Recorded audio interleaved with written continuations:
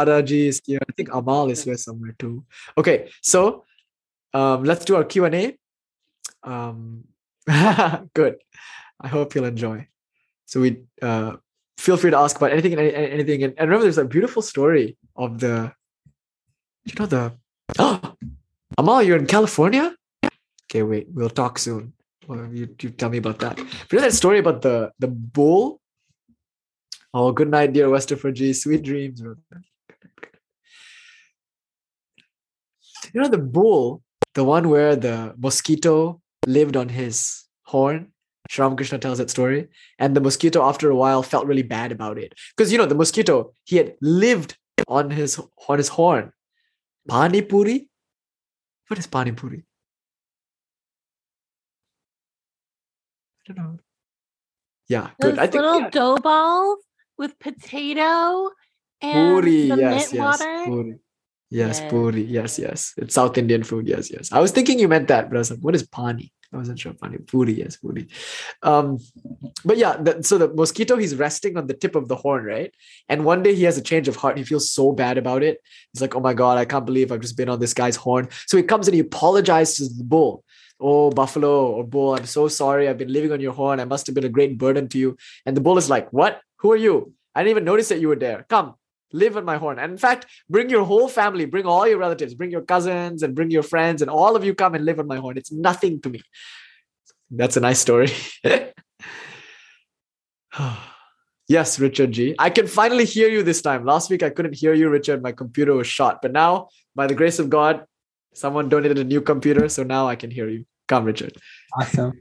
Hi, Nish. My question is, when we're studying Christ through something like the Bible, there's a lot of controversial passages in there that people would point out and use those as saying like reasons why you shouldn't follow Christ. Yeah. So what to do about those verses? I think primarily the way, the truth, and the life, right? None can come to the Father except by way of me, for I am the way, the truth, and the life. I think that's like the main one, because it seems like there the Christ is explicitly saying, in the English translation of King James, he's explicitly saying, okay, well, I am the way, the truth, and the life. So you have to profess a faith in me, Jesus Christ, right? It seems like it. Okay, so how do we navigate that? Now, a few things. My first response here regarding verses like this is it's very easy when there's like a single book to kind of distort that book to suit the political needs of the time. And that's been happening all throughout the history of not only Christianity, but also Islam, and also often other traditions. But the difference between like Islam, Christianity, Judaism, and South Asian traditions is that the first three are one book traditions. But even that's not true, because the Bible is a compilation of a lot of different books, especially the Old Testament. So it's interesting because there's a very, very diverse type of religious literature that exists in every nation. It just got preserved a bit better in India. So in India, for instance, in Vedanta, there are lots of different texts on Vedanta, and many of them disagree with one another. There's no like authoritative book, you see. There are many different books, and you have to not only approach it through the light of scriptural kind of knowledge, but also through the right light of reasoning and experience. So the only way to validate a truth in the scripture is by cross-referencing it, not to just other scriptures, but also to the lived experience of your guru and your own practice, and through the right light of your reason. So in the South Asian spiritual tradition, you're invited to think very critically and engage with things through a lens of reason. Now, that also is true of Islam and Christianity. Now, until recently, Christianity used to be a very debate-oriented culture. Like Thomas Aquinas would like straight up invite people to debate him in village squares. It was very debate-heavy. If you read Saint Anselm and his 3 dialogues, or you read Thomas Aquinas, heck, if you read Kant, right? I would say Kant is like kind of like a later scholastic. They're all like Christian philosophers who thought very deeply about scriptures. Kierkegaard is also in some sense like that. So they use sattarka, it's called true reason, and then there are many mystics like Margareta Poretta, like Meister Eckhart, and now mystics didn't do so well in the West. So the moment they started declaring mystical experiences, many of them were excommunicated or killed or deemed heretical or whatever like that. So it's only recently, I would argue, that this kind of culture of debating has gone out of Christianity. Now it becomes more about belief than about critical thinking. But critical thinking was a big part of Christianity for most of its history. I mean, people were debating openly. And if you read Augustine converted to Catholicism. Like he was, kind of involved in some sense, but he professes in the opening of Confessions, like just all these theological problems. And now obviously Augustine is writing towards the end of his life and he's already kind of established, but in Confessions, it's quite confessional in that in the beginning, he says, I have all of these theological problems. And he was comfortable enough just admitting his theological problems and even kind of teetering on the edge of blasphemy. Teresa had to be very careful because she was very close to blasphemy, but she had to kind of protect herself from it. And she really did it. Yeah, so that's what I was going to say. Insofar as you have many books, you're safe, because you can compare one book to others. Insofar as you're approaching something with the clear light of reason, you're also safe. And insofar as you're checking things against your own personal experience, presumably because you're practicing yogas and having mystical experiences yourself, then you're safe. But what happens when you don't have personal experience? What happens when you're discouraged from reasoning? What happens when you're invited to believe? And what happens when you're invited to believe on the basis of only one book, which, by the way, you're reading in translation? Now, it's going to be sticky, right? So that's the problem. It's many books. The Bible is many books. Kings 1, Kings 2. These are all documents composed by Jewish, like Levites and Kohens, and they're all kings. Are all these state documents. They all got drawn together and crammed into one book, and they're all in Aramaic and in Hebrew. So many of the nuances of words that would be well known to the people in the Aramaic times are clearly not known to us. So we have no idea, I would argue, what actually is happening in those books, because we don't know the references, we don't have the cultural jargon. If you read the Gospel of Sri Ramakrishna, also you'll be like confused in many places because you're just not Indian. Like I think the Gospel of Sri Ramakrishna is a good example. You're not Indian, so you just don't get some of this stuff. Like there's just some jokes and there's some references, and if you read the Gospel of Sri Ramakrishna and have that background, you'd be like, this is really deep.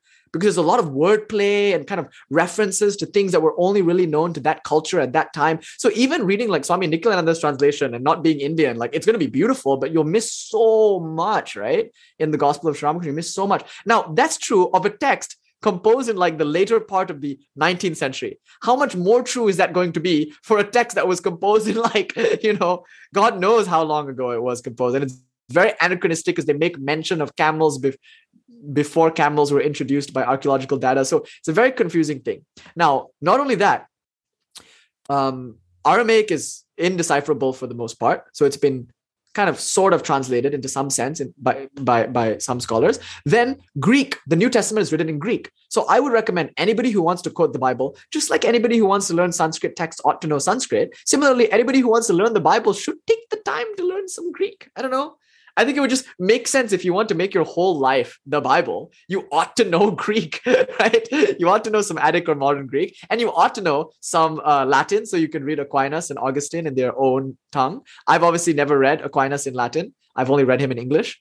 And I have a very, very poor understanding of Attic Greek. I got a D in that class. So just know my Attic Greek is horrible.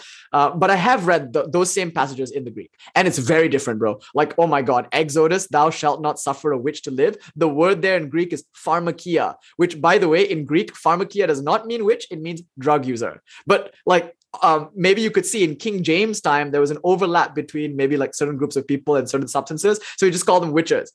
But there's so many things like that, like pharmakia. There's use of certain grammatical terms, and I'm going to come to it in just a moment. I know I'm giving you a bit broad of an answer, but I'm zeroing in slowly, hopefully, by the grace of God, we can. So there's a lot of problems, Aramaic, Greek. So they have to know Aramaic, they have to know Greek. So the first thing I would say is that you've never read the Bible. Like the people who claim like this is the truth. I'm like, how do you know? You don't know Greek. You don't know Aramaic. You don't know any of the cultural references that were unique to those people at those times. You've never read the Bible. You people, and neither has your pastor. Nobody knows what they're talking about. They cannot know what they're talking about. That's the first thing I would say. The second thing I would say is when we do look at those verses, there's a grammatical issue also.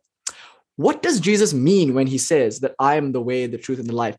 Who is the I am in that statement? Is he speaking on behalf of Eheye, Esher, Eheye, or is he speaking on behalf of Yeshua? It's a very interesting question. Remember, the Christ is both God and man. He's both Jesus and the Christ. It's very important. He's both Jesus and the Christ. The question then becomes, is Jesus saying, I, Jesus the Christ, am the way, the truth, and the life? Or is he instead saying, I, the Christ, who am the indwelling spirit in this man Yeshua, who is in all brothers and sisters, who is the one God who was there before Abraham, that one is the way, the truth, and the life? What is he actually saying? Or is he saying, I, the man who has come to live surrendered to God, I am setting an example for you. And that way, the way of self-surrender, that is the truth. And you can only come to the Father by me. Now, of course, a Tantrika will understand this in the sense of you have to go through the relative to get to the absolute. So if we say, okay, if you want to imagine God, he's infinite, how would you imagine him? Probably a sky, an ocean of light. But these things aren't infinite. The sky is a symbol. The ocean is a symbol. Even an ocean of light is a symbol. None of these things, sky, ocean, light, are in any way infinite. They're just spacious. So here we have a very real problem. How to fit the infinite in a finite mind. I can't fit the ocean into a cup, so I cannot actually, it's impossible for me to conceive of the infinite, meaning I cannot look upon the face of God and live. It's just incomprehensible to my mind. So what do? Is all hope lost? And for many Jewish people, yeah, it is. A lot of Jewish people, their traditions have become legalistic and almost secular because they feel like God cannot be approached. It's too infinite to be approached. So the way Jesus is trying to fix that problem that was prevalent in his time is to say, well, you can take the help of the relative. Yes, God is absolute, God is infinite, God is formless, but that doesn't mean you can't take the help of the finite, of the form, of the relative. So I, Jesus the Christ, I am a symbol. The cross is a symbol. I mean, of course, he wouldn't say that. I am the symbol. My very life is the symbol, and I'm someone you can see and talk to and have dinner with. So eat, drink, be merry, because you're in the presence of the bride. A bridegroom, rather, he would say. In other words, he would say, the absolute is here in me. But because you can't go direct to it, you can see its manifestation in me. Kind of like, I don't know what electricity is, but I know what it does. Similarly, I don't know what God is, but I know what it does. Love, service, meditate, like that. So that could be what he meant. And I would read that in that sense, that the relative is the help of the absolute. I, Jesus the Christ, who am relative, am the way to understand the infinite absolute. And Nagarjuna says exactly that in his 2nd century AD, Mula Madhyamika Karaka. Says you must take the help of the relative to get the absolute. Now, the reason I would say this, I would kind of throw my hat in for this interpretation, is because in a different place in the Bible, the Sadducees and Pharisees are very upset about the Christ teaching. And they're like, who are you to teach? You're young. They say you're a young boy. Basically, they're saying, what authority do you have? You're too young to be teaching. We are children of Abraham. We are the sons of Abraham. Who are you? And the Christ literally says, and the Greek here, the grammar is very interesting. He says, before Abraham was, before Abraham was, I am. Okay, be careful. What's the grammar here? Before Abraham was, I am. Now, in other places, according to the Greek, Jesus was not adult when it came to grammar. He was very well spoken. He knew grammar. He knew how to speak. But almost every translation, rightly so, reports this as before Abraham was, I am. Why did he say I am and not I was? Before Abraham was, I was. That would make sense, right? Before your father Abraham, so I was there. No, he says before Abraham was, I am. And obviously he's talking about God. Before Abraham was God. I speak in the authority of God, and that's my accreditation. It's the same authority that Moses approached the Pharaoh with. That same authority Christ approached people with. And that's what he was saying. So he's saying, I, Christ, am the house, and inside the house is God. And that God is the infinite, the absolute, and you can't come to it except through way of the relative. So you need to take the help of a teacher. You need to be baptized. You need to have transmission. So baptism is a lot more than just dunking the head in water. It's about actually being converted, about actually feeling the living spirit of God within you. So all of this makes sense to one who is living spiritual life, but it doesn't make sense to those who are doing spirituality for political reasons. That's, I think, what I would say to that. Thank you. That was very helpful. Yeah. So I was a bit of a lot. I had no continence there. I was like, okay, this is quite close to my heart. But yeah, I think that's enough said about that. But also remember, in the Bible, the Christ himself warns us about this sort of thing. He says, many will say, Lord, Lord, Lord, the day of judgment comes. It's right there in the beginning of Matthew. He says clearly, beware the brood of vipers. They'll say, Lord, Lord, Lord. But when the day of judgment comes, I will say that I did not know them. As I've often joked, it's like there's a club and we're all in the line, and there's like a bouncer and he's reading off names on the list. And when those brood of vipers show up, they're like, but I'm on the list, right? And Jesus is like, nah, sorry, bro. You never knew me. You never took the time to understand what I really was. And most importantly, you preached me, but you didn't live me. You didn't turn the cheek. You didn't give the coat. You didn't walk the extra mile. You didn't do anything on the Sermon of the Mount. You didn't live up to the ideal. And so, how can I say that you are of my own? And then he would say to people, I come not to bring peace. I've come to bring blood and a sword. But he knew that if you throw the pearls before the swine, they will turn and rend you. And he was all right with that. So anyway, I think that's the idea about the fish in the sand, that's just as relevant now as it used to be. Back then, the Christians, they were like, and Anjali will tell you, they were like a ragtag group of ascetics in the desert wandering about. And we'll get more of a vibe like that next week. We take up the Orthodox church fathers and sisters and all that. But these people, they were just like wandering about the desert, being persecuted by anybody and everybody with no land to call their own. And they needed to know that other people had their same values. So at the risk of death, they practiced their spirituality and they would like just draw a little fish in the sand, And that's how they would kind of identify each other. The same is true now, except if you see a fish, it might just mean like just a person who's politically involved or a person who's spiritually involved. It's harder to know. So now you need something subtler. You have to like kind of look and see, is that person full of love? If they're full of love, then they're a Christian. Are they full of judgment? Then the Christ will say, I knew them not. Judge not, lest ye be judged. Thou hypocrites, how canst thou see the mote in thy neighbor's eye when thou canst not see the log in thine own? Like that. So anyway, nowadays, to find the true Christians is a matter of like looking at Westerfer, looking at Peggy. Peggy, Westerfer's grandmother, she's like through and through Christian, right? But she comes to all the pujas and she says, this can help me with Catholic worship. She comes to the lectures and learns ideas because she recognizes that there is in every tradition in the world, spirituality that, and Peggy and Westerfer, like those two people justify what Swamiji came here to do. He did not came here to make Hindus Hindus. That's why also people get so angry with me because you're like, look, Nish, you're Indian. You have this platform. Why don't you preach Sanatana Dharma? I say to hell with your Sanatana Dharma. I don't care for your Hinduism. I don't care for any of your religions. I care about spirituality, and that's got nothing to do with the cultural trappings around it. I'm not here for churchism, like that kind of thing. So people get angry because they want me to preach Hinduism. They want me to make people Hindus, especially people who are Westerners who want to identify as Hindu culturally because they, fighting with their parents or something. So they want to be like Hindu and all that. I don't know. So, and they're like, but this is a Hindu space, not the political oppression of the Hindus, all that stuff. So then they get a bit upset when I talk about like other traditions and stuff like that. But Swamiji himself said that we are here not to make people Hindus. We're here to make Christians better Christians, Muslims better Muslims, That's why we're here. This is spirituality. This is God. How can God be crammed into this or that dogma? So that's the thing. When we come here, it's good to talk about Buddhism and it's good to talk about Hinduism and good to talk about Islam, Sufis and all that, just so we can triangulate on that stuff which does matter. The stuff that which will, the stuff that outlives all these kind of things that come and go. So Hinduism, what is it? It's the Upanishads. And what is the Upanishads? The essentialization of the Vedas. In some sense, the rejection of ritual. I wouldn't say rejection, but transcending of ritual for something deeper. Yes. All right. Yes, Amanda G. Welcome back, dear. Welcome back. Thank you.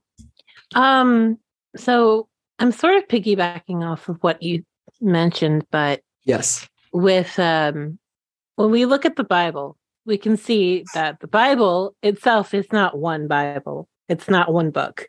It's not even from one specific time frame because it's been interpreted ad nauseum. And the reason it has been interpreted is for what Nish was talking about, using it politically. Because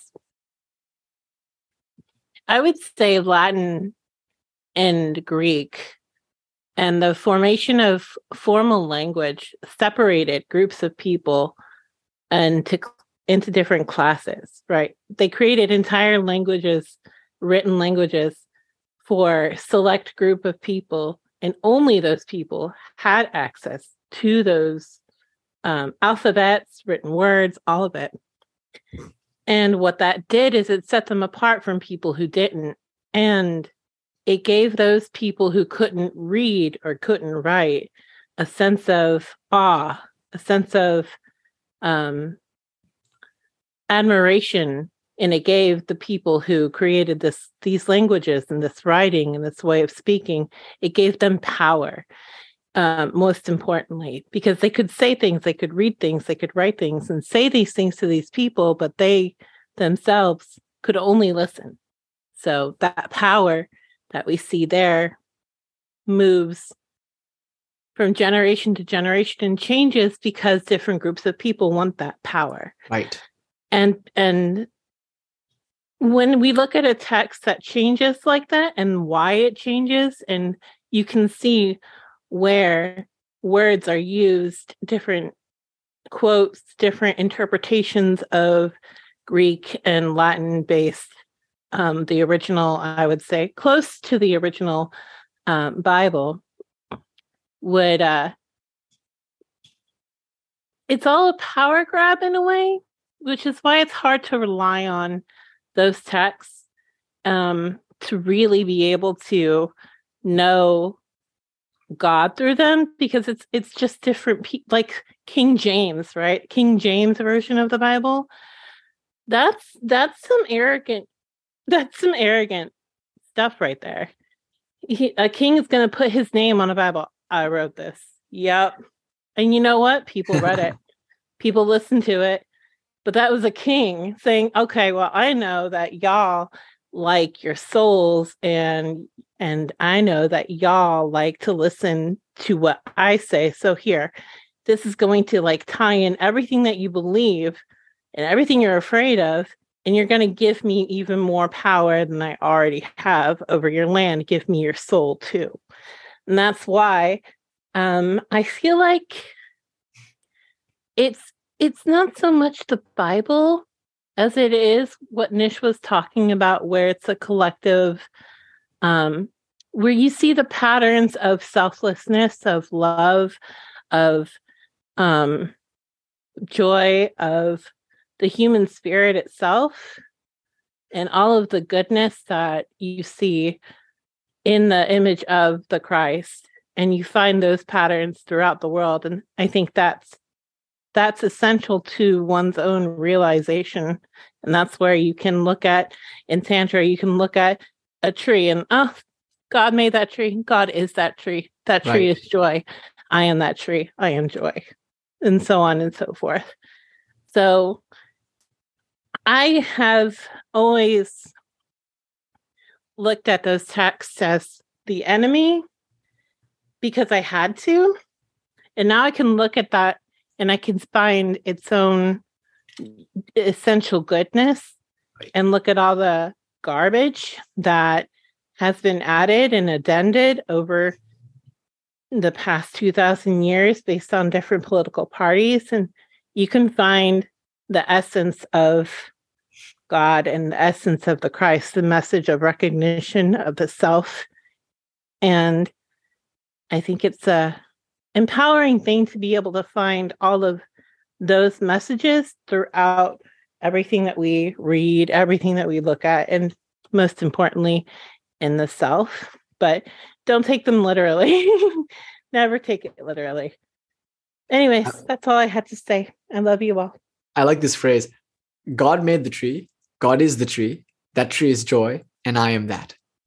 That's such a beautiful phrase. Like, what a beautiful kind of hand-holding walk through all the traditions of duality to non-duality to the identification. Beautiful. That was so clean and nice. Thank you for that. I would say, forgive them, Father, they know not what they do. There's that beautiful episode with the Tower of Babylon. So it seems like humans were almost at the point where we could all speak the same language and be in agreement about something. And God is like, nope. That was such a Mother Kali move, right? To be like, well, what fun would that be?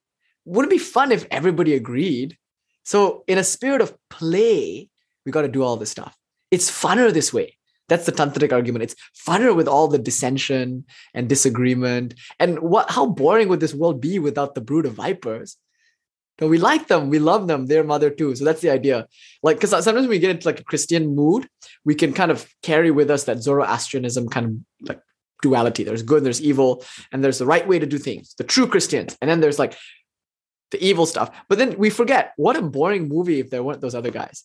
If there weren't the brood of vipers, if there weren't the oppressors, if there weren't the bigots, if I didn't get so many Christian apologists making videos about our lectures and stuff like that, I wouldn't be having quite as much fun as I'm having right now.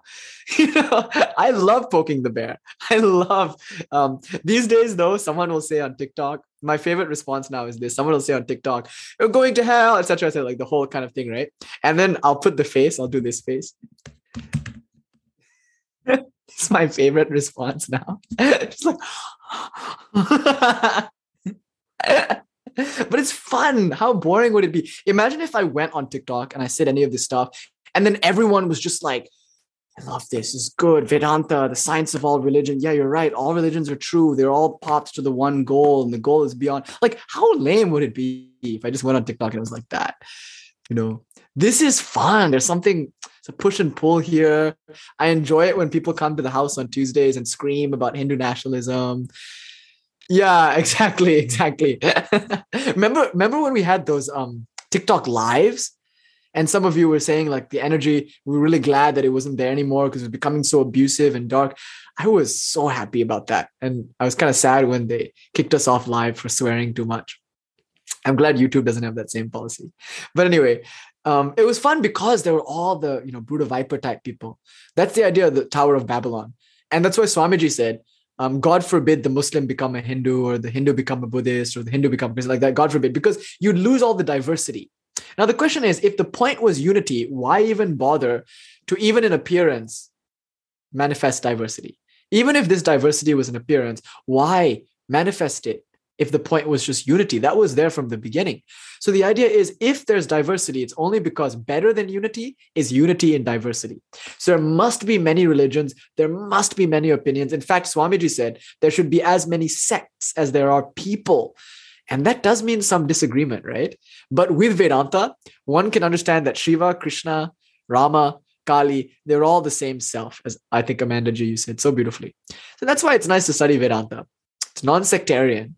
And it's the science, and I guess you could even say the foundation. And once you have it, as you said, Amanda G, the beauty is you can enter into any church, any mosque, any pagan forest fire ceremony, and you can enjoy it all, recognizing it's the same divine. So I think Swamiji said it most articulately, of course, which is Hinduism is that tradition, I'm paraphrasing a bit, which recognizes the highest absolutism and the lowest fetishism as both valid attempts to grasp the ineffable. They're both equally valid. So all books are good. That's why when we do our puja, that one of my favorite mantras is actually Om Ete Gandha Pushpe Gangadi Sarvatirtebhyo Namaha. I offer this flower to worship Ganga and all other sacred pilgrimage places. Then Om Vedadi Sarvashastrebhyo Namaha. So I offer this flower to worship the Vedas and all other sacred scriptures in the world. Because the truth is beyond books. By Vedas, no books are meant, Swamiji would say. Good. Yes, Jackson G.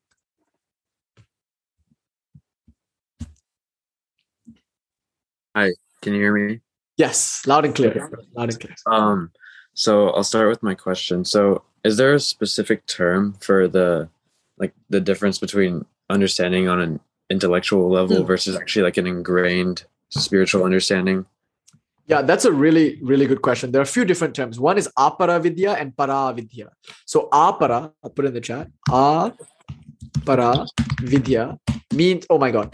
It's funny that vidya auto-corrected to video because the root is the same. To see. Vidya means knowledge. Video also means to see. So apara vidya, which means lower knowledge. Now, actually, you could even call this knowledge of the relative. So this is the knowledge that is in the mind.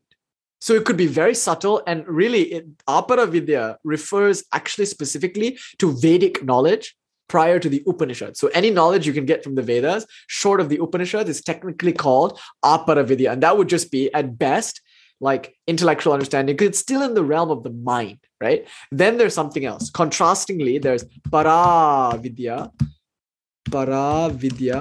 and this means knowledge of the absolute, which obviously is something far beyond the mind. So it doesn't really concern the mind. That's why in the Isha Upanishad, there's that mantra 3, mantra 4, maybe, forget exactly. But in the Isha Upanishad, it says, it's not known, it's not unknown. It's not knowing or it's not knowing. It's beyond both knowing and not knowing. So this is knowledge beyond the mind. This is what we would call jnana. So jnana, by definition, is paravidya, which is the Upanishads pramana, the teachings of the Upanishads. Now, that's one distinction. Another distinction would be between like book learning versus true learning. One distinction could be jnana and vijnana.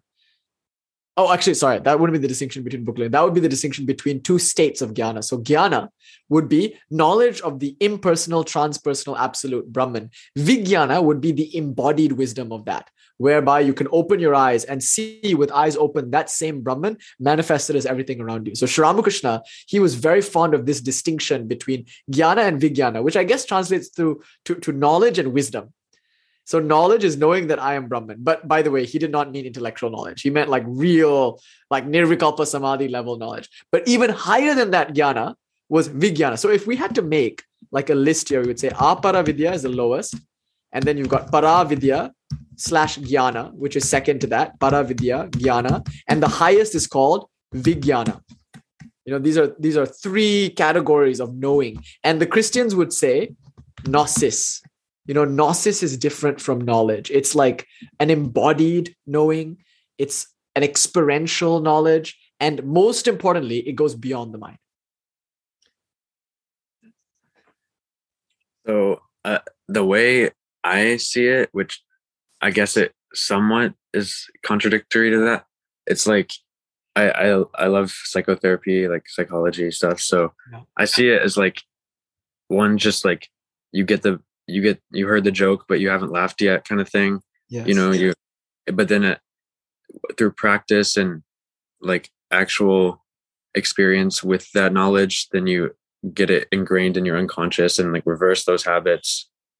And I guess then you transcend the mind is my understanding. I don't know if that's perfect. I love the laughter. You heard a joke, but you haven't laughed yet. Basically, you're talking about integration and assimilation. And there are two ways to integrate. One is to integrate the teaching until it becomes a part of your lived experience. Then you get jnana. So the idea is you heard it, now you integrate it, and then you achieve jnana. Now, actually, you have to do another type of integration, which is to integrate it back into the thread and fabric of your life. So the integration number one is learning to live spirituality until you have attainment. Integration number two is learning to work that attainment into every single moment of your life, to manifest the divinity that you discover. So you're right. I love the phrase unconscious or subconscious, because we might on an intellectual level say, I am the self, I'm not the body and the mind. But the moment we get horny, the moment we get frightened, all of that's gone. So the question is, my mind knows, my body doesn't. So we get that beautiful metaphor of the elephant.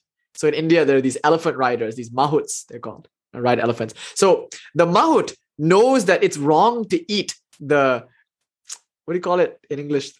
Sugarcane? It's like bamboo, it's sugarcane, right? It's wrong to eat the sugarcane in a neighbor's garden.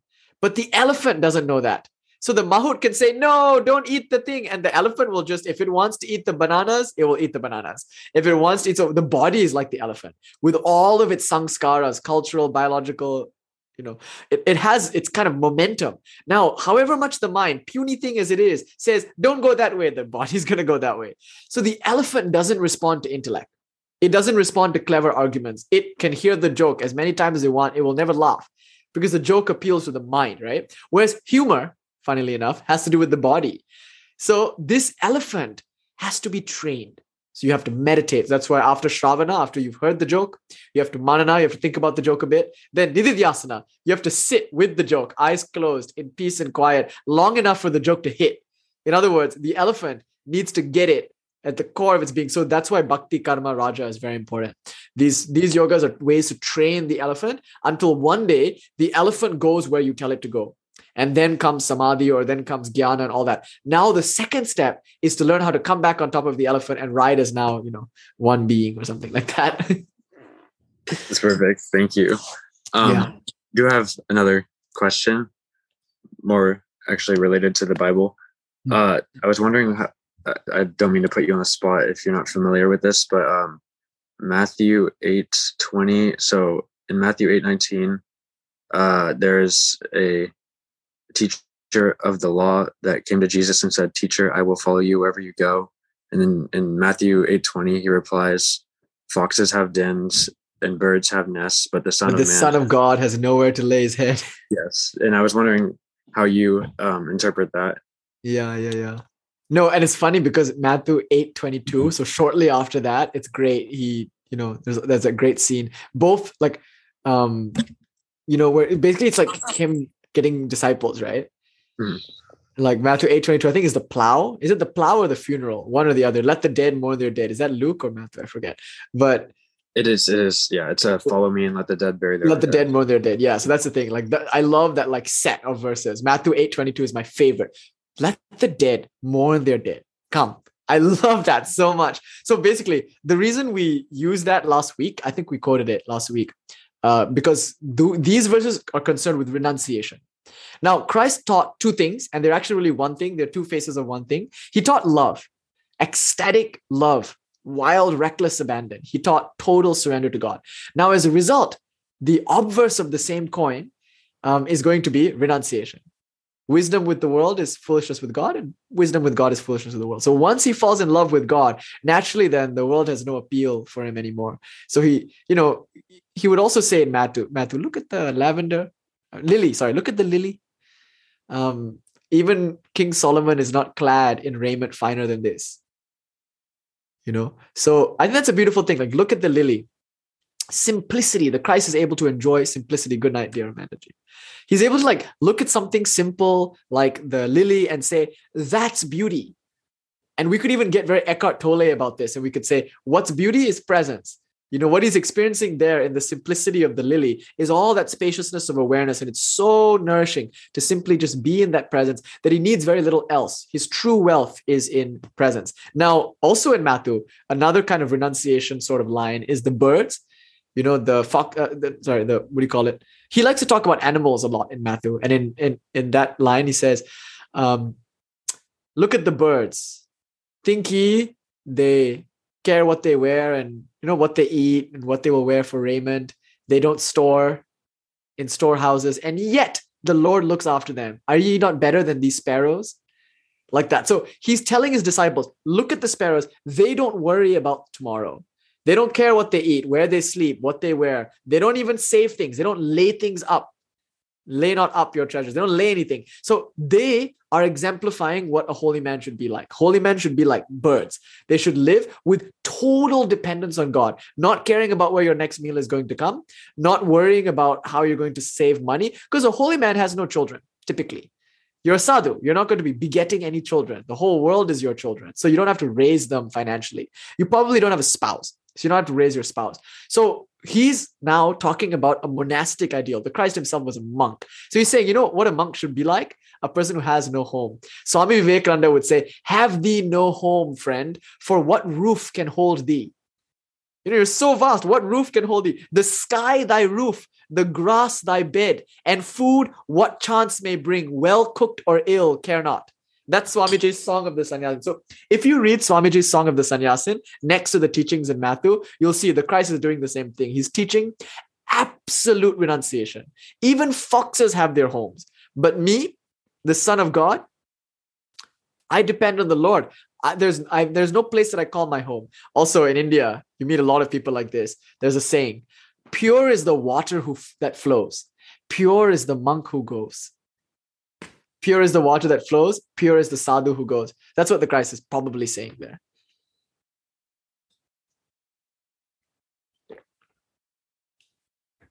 Okay, so yeah, I understand that a lot, and I think that St. Thomas Aquinas, I believe, I don't know if it was him, someone who had a commentary on the Book of Matthew, said the same thing, like it's a message of renunciation. But personally, I'm inclined to believe that just because of the context he was saying, like, because he was responding to someone that's saying he's going to follow him now, I feel like he's kind of like stating kind of just telling the guy, the reason as to why he's making that decision. Like he's saying animals are content with just being, but humans are searching for something more, and that's why you're coming to me. I love that so much. Lay your head, right? You're restless for God, so you're fit. Yeah. The fox and Sri Ramakrishna has the fish burrowing in the mud of the net, so the net catches the fish, and the worldly people are like those fish that don't even feel the danger of being in a net. They don't care. They just like burrow deeper into the mud, and they're quite content to be there, thinking they're rather safe until they get taken out and eaten. So worldly people are like that. They just live in the world like foxes live in their dens. I love that. That's a beautiful reading. And I think you're right insofar as there's no one way to read what a master says. They mean things in so many. It's like, okay, so someone comes to him and says, I want to be your student. I take you on as my guru. And the guru says, all right, cool. Here's your first lesson. Teach us renunciation. So that's one way to read it. Or you could say, I want you to be my guru. I'm your disciple. Good. You're a fit disciple because you are restless. You have nowhere to lay your head. I like that a lot too. And I also like the statement that maybe he's saying, now we're going to go. But he might have to console him because, if you're going to follow the Christ, you might have to subject yourself to hardships, even above and beyond what you knew in a small, like Levantine Jewish settlement, So he's like maybe kind of consoling him. He's like, okay, we're going to be moving around a lot. And just know you're going to be living in even more squalor than the foxes. Are you okay with that? So maybe this could be a kind of warning as to what life is actually like following the Christ.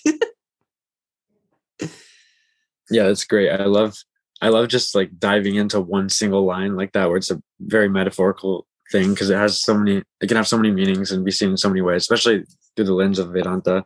Yes. It's so beautiful rereading the Bible in that way.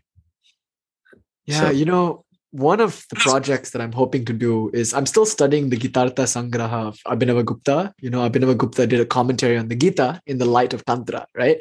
So one of my projects that by the grace of God may be possible to do is to do a Tantric Gita.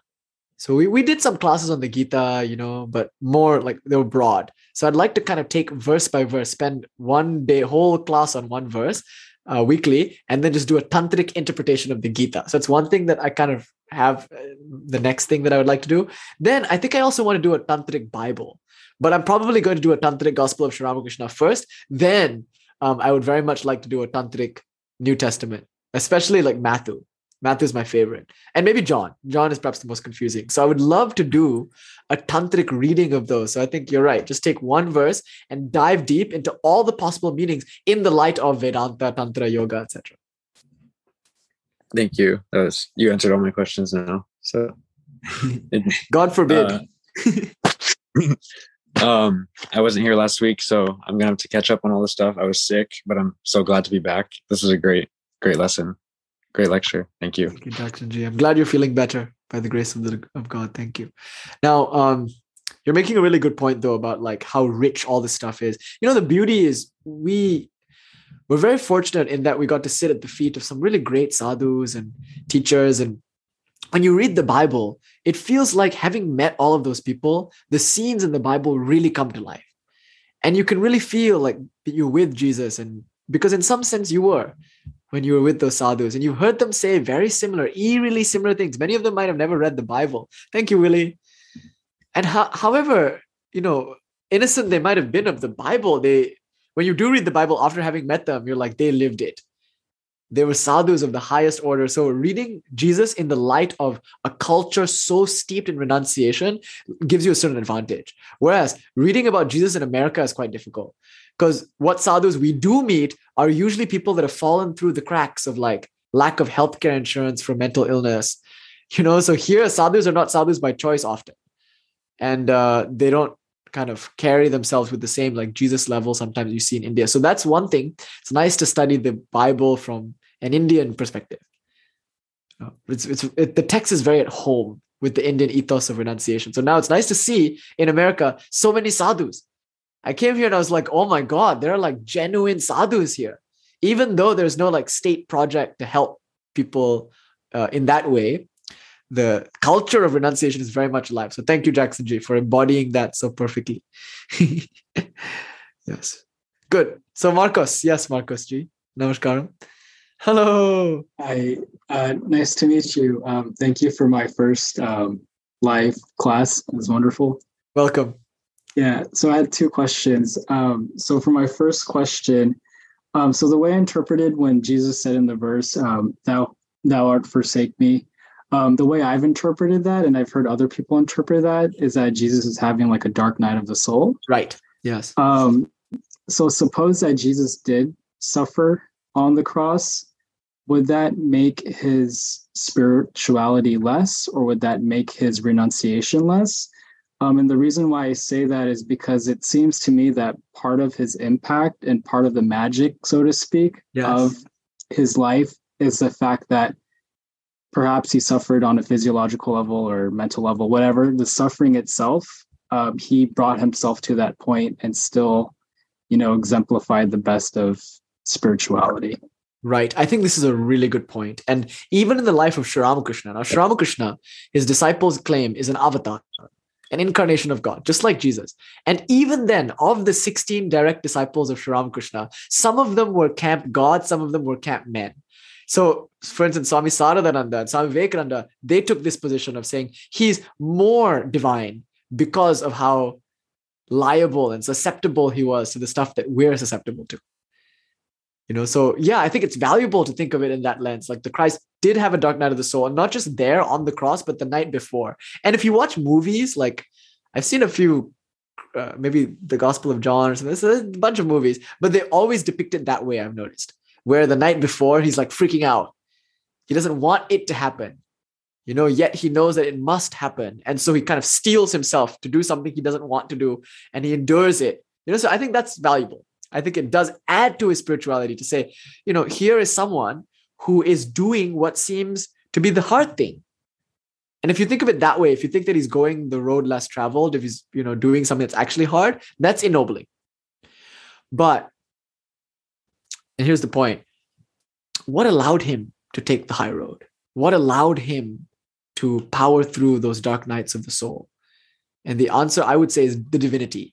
So although the dark night of the soul was brought on by manhood, it was divinity that overcame it. So the goal in God coming down to be a man is to show that men can be God. So in some sense, God meets us halfway to take us the rest of the way. So we as men, as mortals, must look at the life of the Christ and say, in what way is he inviting us upward? So in that sense, it's helpful to see the divine in him and then be attracted to that. Though in the beginning, it's helpful to find relatability. So I think it all is a matter of where we are in our sadhana. If spiritual practice, if we're early, then we want to see Christ as a man because we want to relate with him. Look, he's just like us, but we can get trapped there, because then we'll say, okay, he's just like us. I don't have to change. But no, he isn't like us. He's like a God man. He's like gone way beyond what we would consider a normal psychological response to deeply distressing situations. How can I emulate that? How can I imitate that? And the answer is the power of prayer, renunciation, etc., etc. So you're right. If in one sense we say that he had a dark night of the soul and he overcame, obviously that adds to his spirituality. But in another sense, if we say the reason he overcame is because he saw himself as a spirit and he took a stand in that, then that was where his spirituality came from.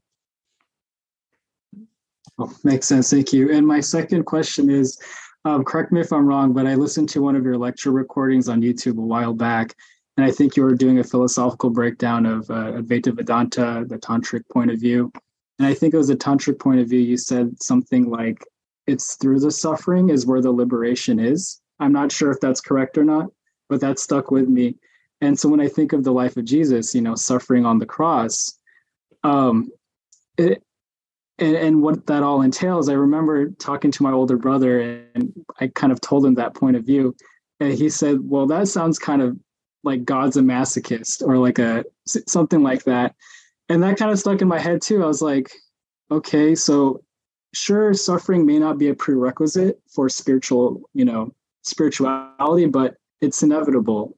And so if this is all orchestrated by mother, whatever, would it be a fair characterization to say that mother is sadistic, masochistic, perhaps not in a psychological deprivated sense, but is that a fair characterization? Yeah, I like you very much, Marcos. I thank God you came because you have some really good questions. I'm really enjoying these.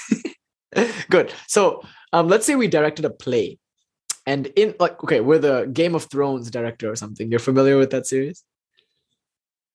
Okay, so in one of the episodes, something horrific happens to these characters. They're at like a banquet hall and they're enjoying this feast in the company of who they think are their friends or whatever. But it turns out to be a backstabbing situation where all these people who were supposedly to be their friends like took a bribe from someone and they all got killed. And horrifically, there was like a pregnant woman who got stabbed and like horrible stuff happened, a lot of blood. And it's called a Red Wedding. So in TV, this is, I think, the modern tragedy of our times. Now, let's say you were the director of that episode of Game of Thrones. Now, you made it so bloody. There's such violence in there. But are you a masochist? Are you are you a sadist? The director, you would say the director's a sadist, right? And then let's say the director was also the actor. Are they a masochist?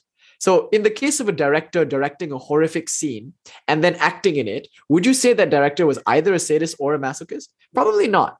And why not? Because it's not real suffering. So this is the thing in Tantra. There's no real suffering. It's apparent suffering. And perhaps I'm not experientially at the point where I could really grasp what you're saying intellectually to a lived experience. But the way I see that analogy is, in my head, the analogy would be as if a serial killer is actually orchestrating everybody in that moment, and all the bloody killings are actually bloody killings. It's not a play. So, yeah. Well, whatever the reason the serial killer did it for, I don't know. Probably just to kill. I just don't know. But that's how I see it still. No, but in this case, we know that it is a play. So, I mean, in this specific example, it's not that like a serial killer posed as a director and then orchestrated this like horrific thing, because that would have made some pretty gnarly headlines, right? That's not what happened. Like just a decent director who was probably a very kind-hearted and warm-hearted person, who has kids and family. Like they directed something that was so horrific. And people who are also decent, good people, acted in the roles of horrible. In this case, we know it wasn't a serial killer. Okay, it was like actual people. But don't we do that too? Don't we, as decent, law-abiding people, not as serial killers, don't we write horrific stuff? Don't we make music with blues notes in it? Our music isn't all Disney Channel cute. Our music is pretty heavy. Like we have metal. And perfectly, I know someone who plays in a heavy metal band, kind of a famous heavy metal band. And if you listen to their music, you're like, oh, that's dark. But they're actually in person, they own a small dog, and they're like really cute and sweet. So who they are in real life is nowhere near what you would think they would be, given the darkness and death in their music. So look, we as humans, not serial killers, just like regular law-abiding citizens, we make scary shit.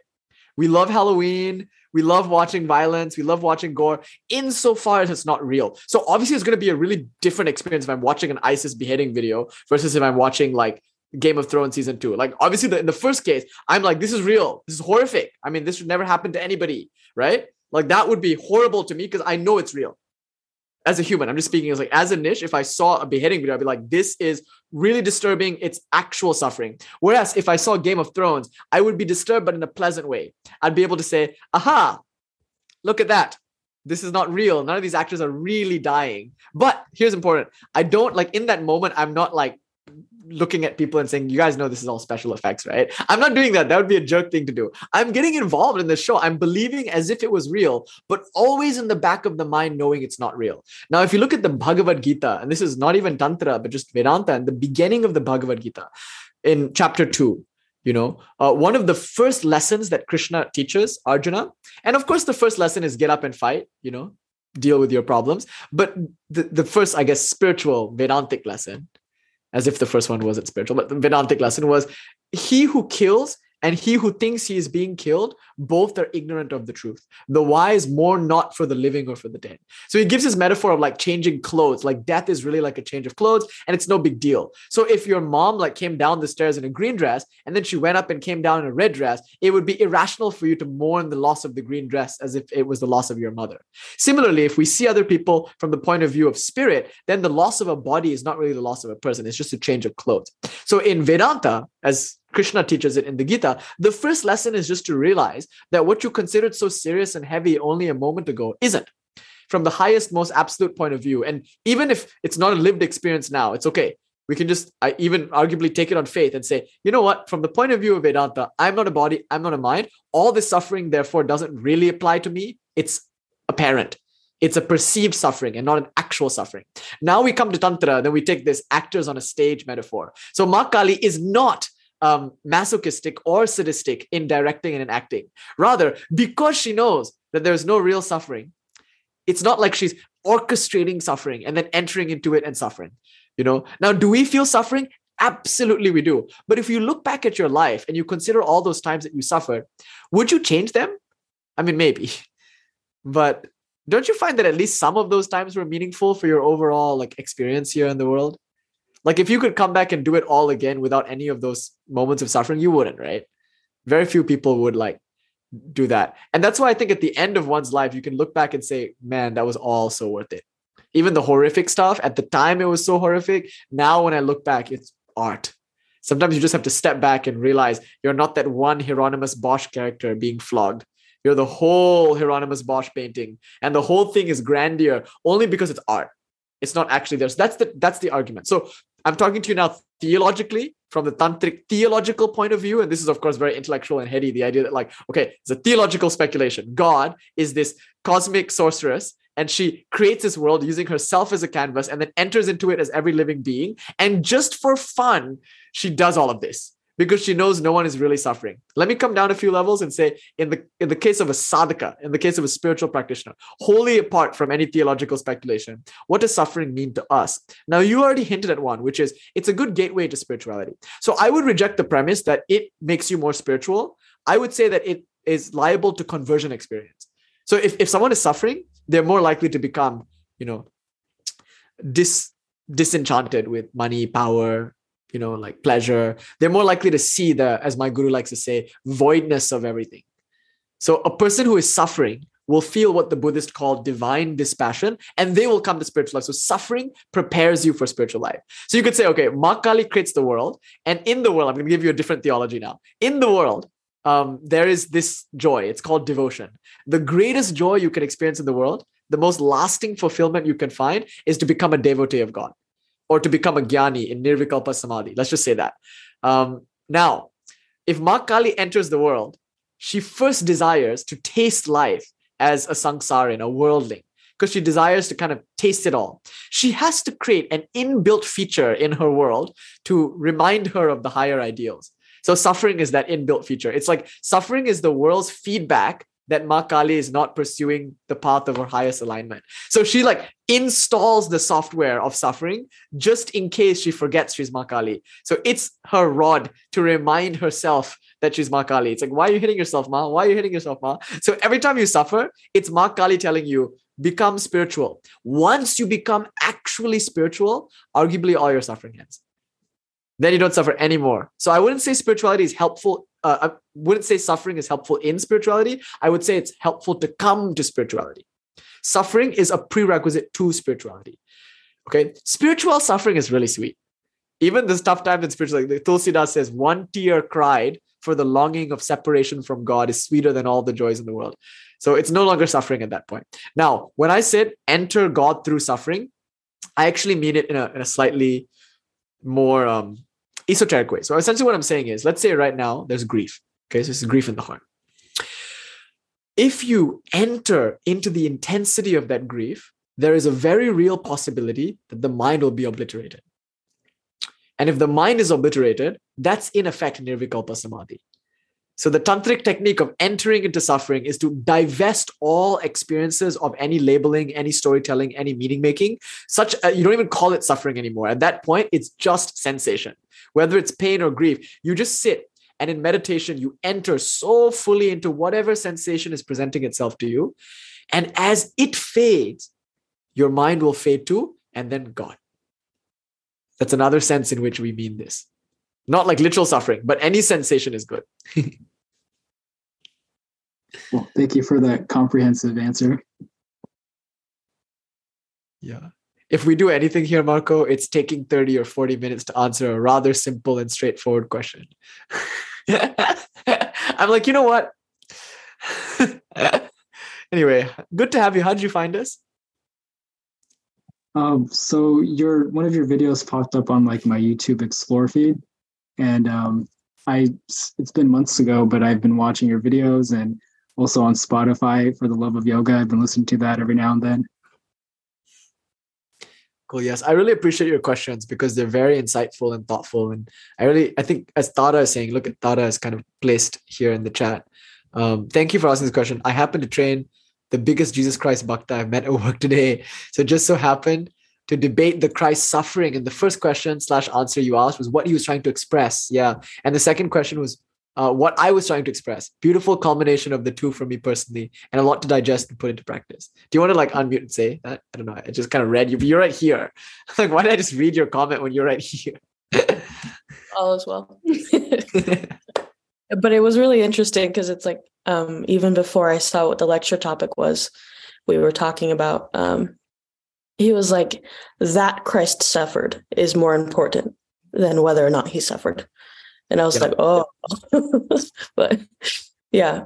So yeah, I really appreciate this question being asked because it helped me digest that quite a bit. Yeah. So Thank you. I wanted to make a thing of not posting Q&As on YouTube anymore, just because I thought it would create this like wonderful intimacy. But this one I think is so rich. This one I think has to go out, right? Like I think this would be valuable for lots of us because I think a lot of us are obsessed with suffering. We love to suffer because Ma loves to suffer. So we cannot accept a Christ who didn't suffer. So that's why I think, Tara, thank you for saying that. Okay. Good night to you. Bye-bye. Yeah. So thank you, Marcos, because I think that was the heart of the lecture. That's why we started the way that we did, right? At the beginning of the lecture, I was like, look, we want the Christ to have suffered. It just seems to us for various reasons. Some people feel like selfishly, maybe, if he suffered, then I'm cleansed, like I kind of alluded to at the beginning of the lecture. But others, I think in a more noble way, like in your sense, like you've experienced in your own life how conducive suffering is to sadhana. And so clearly the Christ in his suffering, that just aggrandized him. It ennobled him. If he didn't suffer, what's the use? Who wants a God who doesn't cry like that? He's got to feel what we feel. And Sri Ramakrishna, he suffered great grief at the loss of his nephew Akshay. So he said, oh, it's like someone was wringing out the towel of my heart. If I, as a holy man, feel this for my nephew, what must the worldly people feel for their relatives? And Swami Vivekananda could not sleep at night because he could feel the suffering of humanity. He had that bodhisattva vibe, where he was so moved by suffering and he would just pace back and forth and cry. And he would say, if you could only feel for them, brother, what I feel for them. And the Christ would cry and he says, ye sons of Jerusalem, if you only knew, why do you stone your prophets? He has all these. So I think there's a lot of very important things to consider in what you said, Marcos. Like that, there's a lot of value in that framing too. And they're by no means mutually exclusive. That's the beauty of it. Yeah. I'm gonna head out. Good night. Okay. Good night, dear Marcos. Thank you, brother. Thank you. All right. Yes, dear Kat. Hello. Hello. It's not so much a question. I just had something I wanted to share, and Please. It was going to take up like the whole chat to dive in. Yeah, no, just try not to take forever. But I'm just really grateful that you're doing this. So, like a few years ago, I absolutely never, ever, ever would have watched videos or lectures that had the words like Christ or Christian or anything in there. Because I live in Arkansas and there's a lot of people here who use Christianity with the air quotes as an excuse to just be hateful to other people. Right. But when the pandemic started, some friends and I, we invited some of our other friends and we started this weekly spiritual discussion thing on Zoom from all these different backgrounds and ended up making friends with these two Christian guys on there who one of them is like absolutely a bhakta and the other one is definitely a Gyana. He's a history professor and like they've become some of my closest friends. And me and Jamie, my bhakta friend, we've had a lot of these discussions comparing like the traditions that I follow in Christianity. And we've even like gone so far as to completely unplanned accidentally do the same ritual on the same night. Him to Michael and me to Ma Kali. Wow. And we didn't know about it until later, but it was actually one of the most profound ceremonies I've ever done. It was the first one that I did with Ma Kali to kind of confirm if she wanted me, if it was okay for me to work with her. And we'd both gone out into the woods and built fires. Like, I had a machete and he had a sword, and we both did these like devotional like practices, and both felt this absolutely just profound sense of like to me, it felt like just all the weight was lifted off my shoulders, and just absolute like peace and bliss. And we talked about this later to find out that it was so clearly that we were working with the same entity and the same energy. We were just calling it by different names. Oh, so thank you for doing this. Mikael and Ma Kali, right? The red and the black and the fire and brimstone and the stepping on the serpent. Yeah, you're right. It's just the same energy with different names. Yes, you are most welcome, Kat. It's exactly for this reason that I enjoy doing this so much, because how much more can we enjoy once we open up to something that maybe previously we couldn't enjoy? Definitely. You know, it's like once maybe we met someone who liked vanilla ice cream, and they were such a jerk that every time we walked into a Baskin Robbins, we refused to even look at the vanilla. And so we just enjoy our chocolate or our mint choc chip. In my case, it's almost always mint choc chip. It's very rare that you will catch me getting any flavor at the ice cream place but mint choc chip. Then I came to Vedanta and I was like, you know what? I should apply to my ice cream the same thing that I applied to my spirituality. Let's try everything. And then I realized other ice cream flavors are pretty awesome too. So now we get all 31, or in our case, 108. Thank you for sharing that, Kat. I think that was so special. Really good encouragement also to do this, because, you know, as you can probably tell, there's also some backlash from talking about the Christ from many communities. The Indians don't like it. The Christians don't like it. Like, it's kind of like, oh, it's that time of year again that I'm so excited to talk about the Christ, but also it's a time of the year where everyone's like, take me off the mailing list. Like, what are you doing? And you should see, we once did, Swami Chid Brahmanandaji came and he gave a talk, Vedantic Christianity.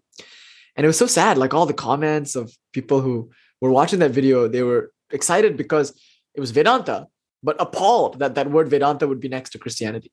So like Indians, you know, who were like appalled at that. And then, you know, that's the irony. But then to hear about how true and sincere people are and like how they're interacting with it, like your share is so heartwarming and inspiring to like just do lectures like this, you know, be bold and just speak about the Christ, you know. Yeah, we'll get over it in our spiritual path. If we're really on a spiritual path, I feel like we'll get over those judgments. Yes, I think so. All in Ma's time. But this is so fun. I'm really enjoying myself. And I'm excited for next week's Art of Prayer, because how you were saying, like the peace and bliss of going out into the forest with either a machete from Ma Kali or a sword from Mikael, and just like lighting a fire and doing a devotional practice. Just yesterday, we had a puja for Ma Sharada, the spiritual consort of Sri Ramakrishna. And towards the end of every puja, there's a Homa fire, which is probably the world's oldest extant spiritual tradition. You know, the Vedic Homa fire. And it's like the kind of dawn of civilization, the idea of worshiping a fire as God. And we're all sitting there in this Los Angeles, middle of Hollywood. Like here's West Hollywood monastery. And the Homa fire is in literally a chimney in a living room. And we're sitting there, and this great master, my guru, he's sitting there, he's doing it, and all these monks around, and all the devotees are sitting, and swaha, swaha, swaha, you know, the same Vedic mantras that were uttered in the years 3800 BC, and God knows how much earlier than that. Like, it's just to feel the living power of these traditions that continue to be felt by everyone, everywhere in their unique ways. I mean, what could be greater than to be a part of this as we are now, and to be able to come together and be a part of this? Look at all these people. Isn't this so cool that we get to do this? If nobody else has pressing questions, please. And if it's not too long of an answer, would you mind explaining how you do the Homa fire part of the ritual? Because I think I've learned a lot of Kali Puja correctly, more or less, but that Good. part I don't know very well. Yes. So it's quite a process, right? There's a lot of stuff that happens. You know, there's like in the beginning, you do something similar to what you would do in a puja. So you do the same mantras like Tad Vishnu Paramam Padam Sada Pashanti Surya, and then Om Apavitra Pavitro Va Sarvavastam Gatopi Va, like all that stuff's kind of the same. You'd also kind of establish the seat the same way. Om Asya Asanopaveshana Mantrasya Meru Prishta Rishihi, like that same mantra that you would do in Tantric Puja, you actually also do in the Vedic Homa fire. Now it's interesting because Vedic Homa fire and Tantric Puja are two different ritual traditions, but they like share a lot. And I'm way more at home in the Tantric Puja than I am with the Vedic Homa fire. In fact, some Tantric Pujas are forbidden to monks, and arguably some Vedic Homa fires are too. But some Vedic Homa fires are forbidden to householders, and I'm a householder. So like I'm more comfortable with the Tantric stuff, but so much of the Tantric stuff is used in Homa. So typically you would establish the seat, you would worship the Guru and all that. Then, this is the main thing, you invoke the presence of the deity, not in a murti, but in a fire. There's a certain way of placing sticks. There's a certain geometry there, in placing the stakes. There's certain like things that you offer the fire. There's a mantra when you douse the fire. There's a mantra of earth, be cool, be cool. You say, fire, go back to the south. So there's all that stuff. As you probably kind of intuited, it's a very involved answer. And maybe we can together learn Homa fire. Maybe we could sit and do some Homa fire just like in a different setting than this one, just because it's very detail oriented. And I know you're a ritualist, so you will love it. You'll just get so much joy out of it. But some people I don't think are very ritually oriented, so I think I better spare them the tedium of mantra and geometry. And yeah, that sounds amazing, and I would love to learn that. Yes, and you're coming for the Kali Puja classes. I've noticed you've come on Mondays at 6, right? You've been coming. Yes, I try to make it here on time. Good. So don't worry, we're now just starting like this introduction to puja class, and we're a couple of classes in now. I think 6 or 7 maybe classes in. And thus far, we've only talked about broad overarching themes. But my intention, Mother willing, might be possible with the grace of God, is to kind of do like step-by-step puja. So we'll start with the first part. I think today we kind of did that, like the first part, purity. And then one by one we'll do until we get to the end of puja. And then we'll go to Arati. Then we'll learn Arati. And then once we're finished with Arati, we'll go to Homa. So it is part of this series. Eventually, we'll get to the Homa fire together. So we will get there. Awesome. Mother willing. That sounds great. Thank you. I'm trying to make it here on Thursdays. I haven't quite actually gotten there yet, but that's okay. Mother willing, one of these days soon. Mother willing. Did I send you the playlist? Did you message me on Discord or anything? No, I haven't sent it to you, right? Like, message me and I'll send you some playlist for those videos. Okay, yeah, you don't have to watch them. I think I saw one for the Patreon, but it's not as much as it's a little bit more than I can afford right now. That's the thing. I'm saying, like, I'll just send you the playlist to those, so you don't have to go on the Patreon. Like, I'll just like send you the playlist on YouTube, so you can just like watch them for free. But text me. That would be amazing. Just text me on Discord, and I'll be like, here you go. That'll be good. Awesome. That's Thank just you really so there much. to, that's just there to keep out spiritual tourists. Because especially with Tantra, you have to have some gatekeeping. But if like I see someone is like a genuine spiritual aspirant, then please, I will waive any and all financial barriers. So just like, don't worry about that. Text me and I'll. Thank you. Yeah, that's how I found your channel, was to find more information on how to do puja and real Tantra, not the weird American sex thing. Yeah, it's funny how Mother Kali, once she puts the desire in a devotee's heart to worship her, she also prepares all the means for that proper worship to happen. Yes. Okay, thank you. I will stop taking up everyone's time. No, you could never. You yourself are time. How can you take up anybody's time, Kalima? What can you say about that? All right. So I think that's been a kind of nice closing note. I just wanted to say hi to Tejas is back. I think I've not seen Tejas in a long time, though I've seen you on Patreon, but I've not actually seen you in the lectures. Hello, Tejas. Welcome. Hi, Nish. Good to be back. Always good to be back. Thank you. It was great. I was late, but it's been great. So are you in Pakistan now? No, I'm actually from India, but I'm in US. I'm in Portland, Oregon. Oh, you're in Oregon. Okay. Why did I get the impression that we were texting? No, are you TJ Saab? Yeah. You are, right? Yeah, that's what I thought. I thought you were TJ Saab. Yeah, through Instagram or something. We texted on Instagram. Yeah. Yes. I remember the name TJ Saab, and I'm like, I think that's you. Yeah. Yeah, Amal is in Oregon, brother. He's in Portland. He's in near the. Oh, okay. Yeah, you should meet each other. For sure. There's a Vedanta temple there. Amal, do you want to tell him about the Vedanta temple? Where's Amal here?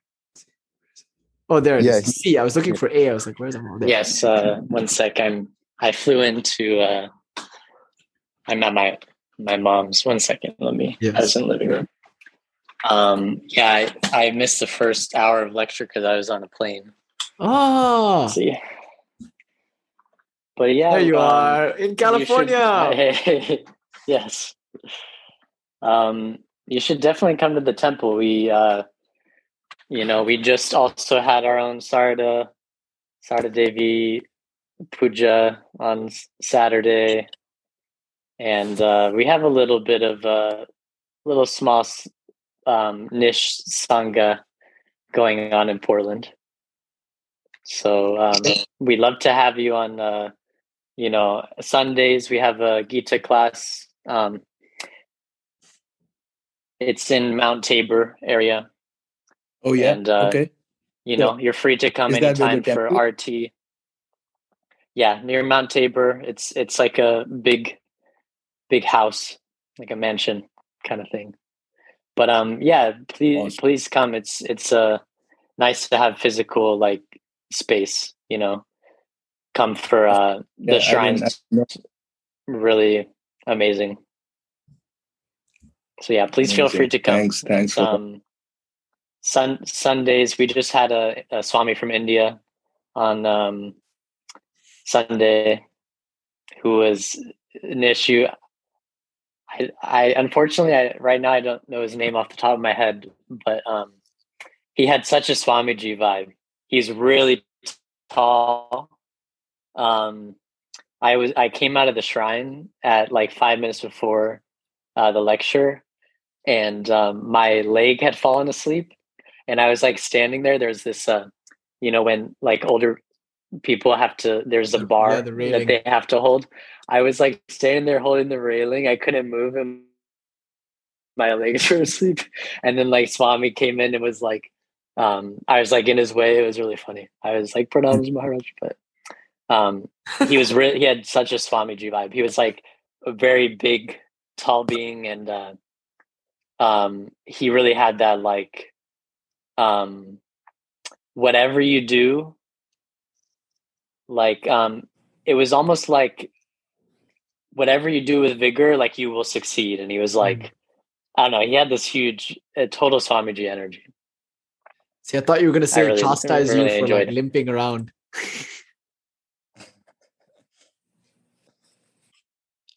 No, I've been to Advaita Vedanta temple in Portland, Oregon, and at Swami Chandra Shekhar Anand. And now if you know him, but yeah, I've met him a couple of times. Yes. That's the one. That's the temple. That's what I'm always talking about. Did you meet him at the temple? Oh, yeah. Okay. I've been there. You've been there. Yes. That's it. Yeah. Oh, great. Yeah. Awesome. Yeah, I'm going to be there soon. Yeah, for sure. Thanks. Good. Switch numbers or something, yeah, so that you guys can contact each other. Yeah. Are you on Discord? Are you on the Nish's Discord? Yeah. Yeah, this is Amal. Amal. Okay. Yes. I'll hit you up. Amal basically runs the Discord, bro. He's like, yeah, we have a no.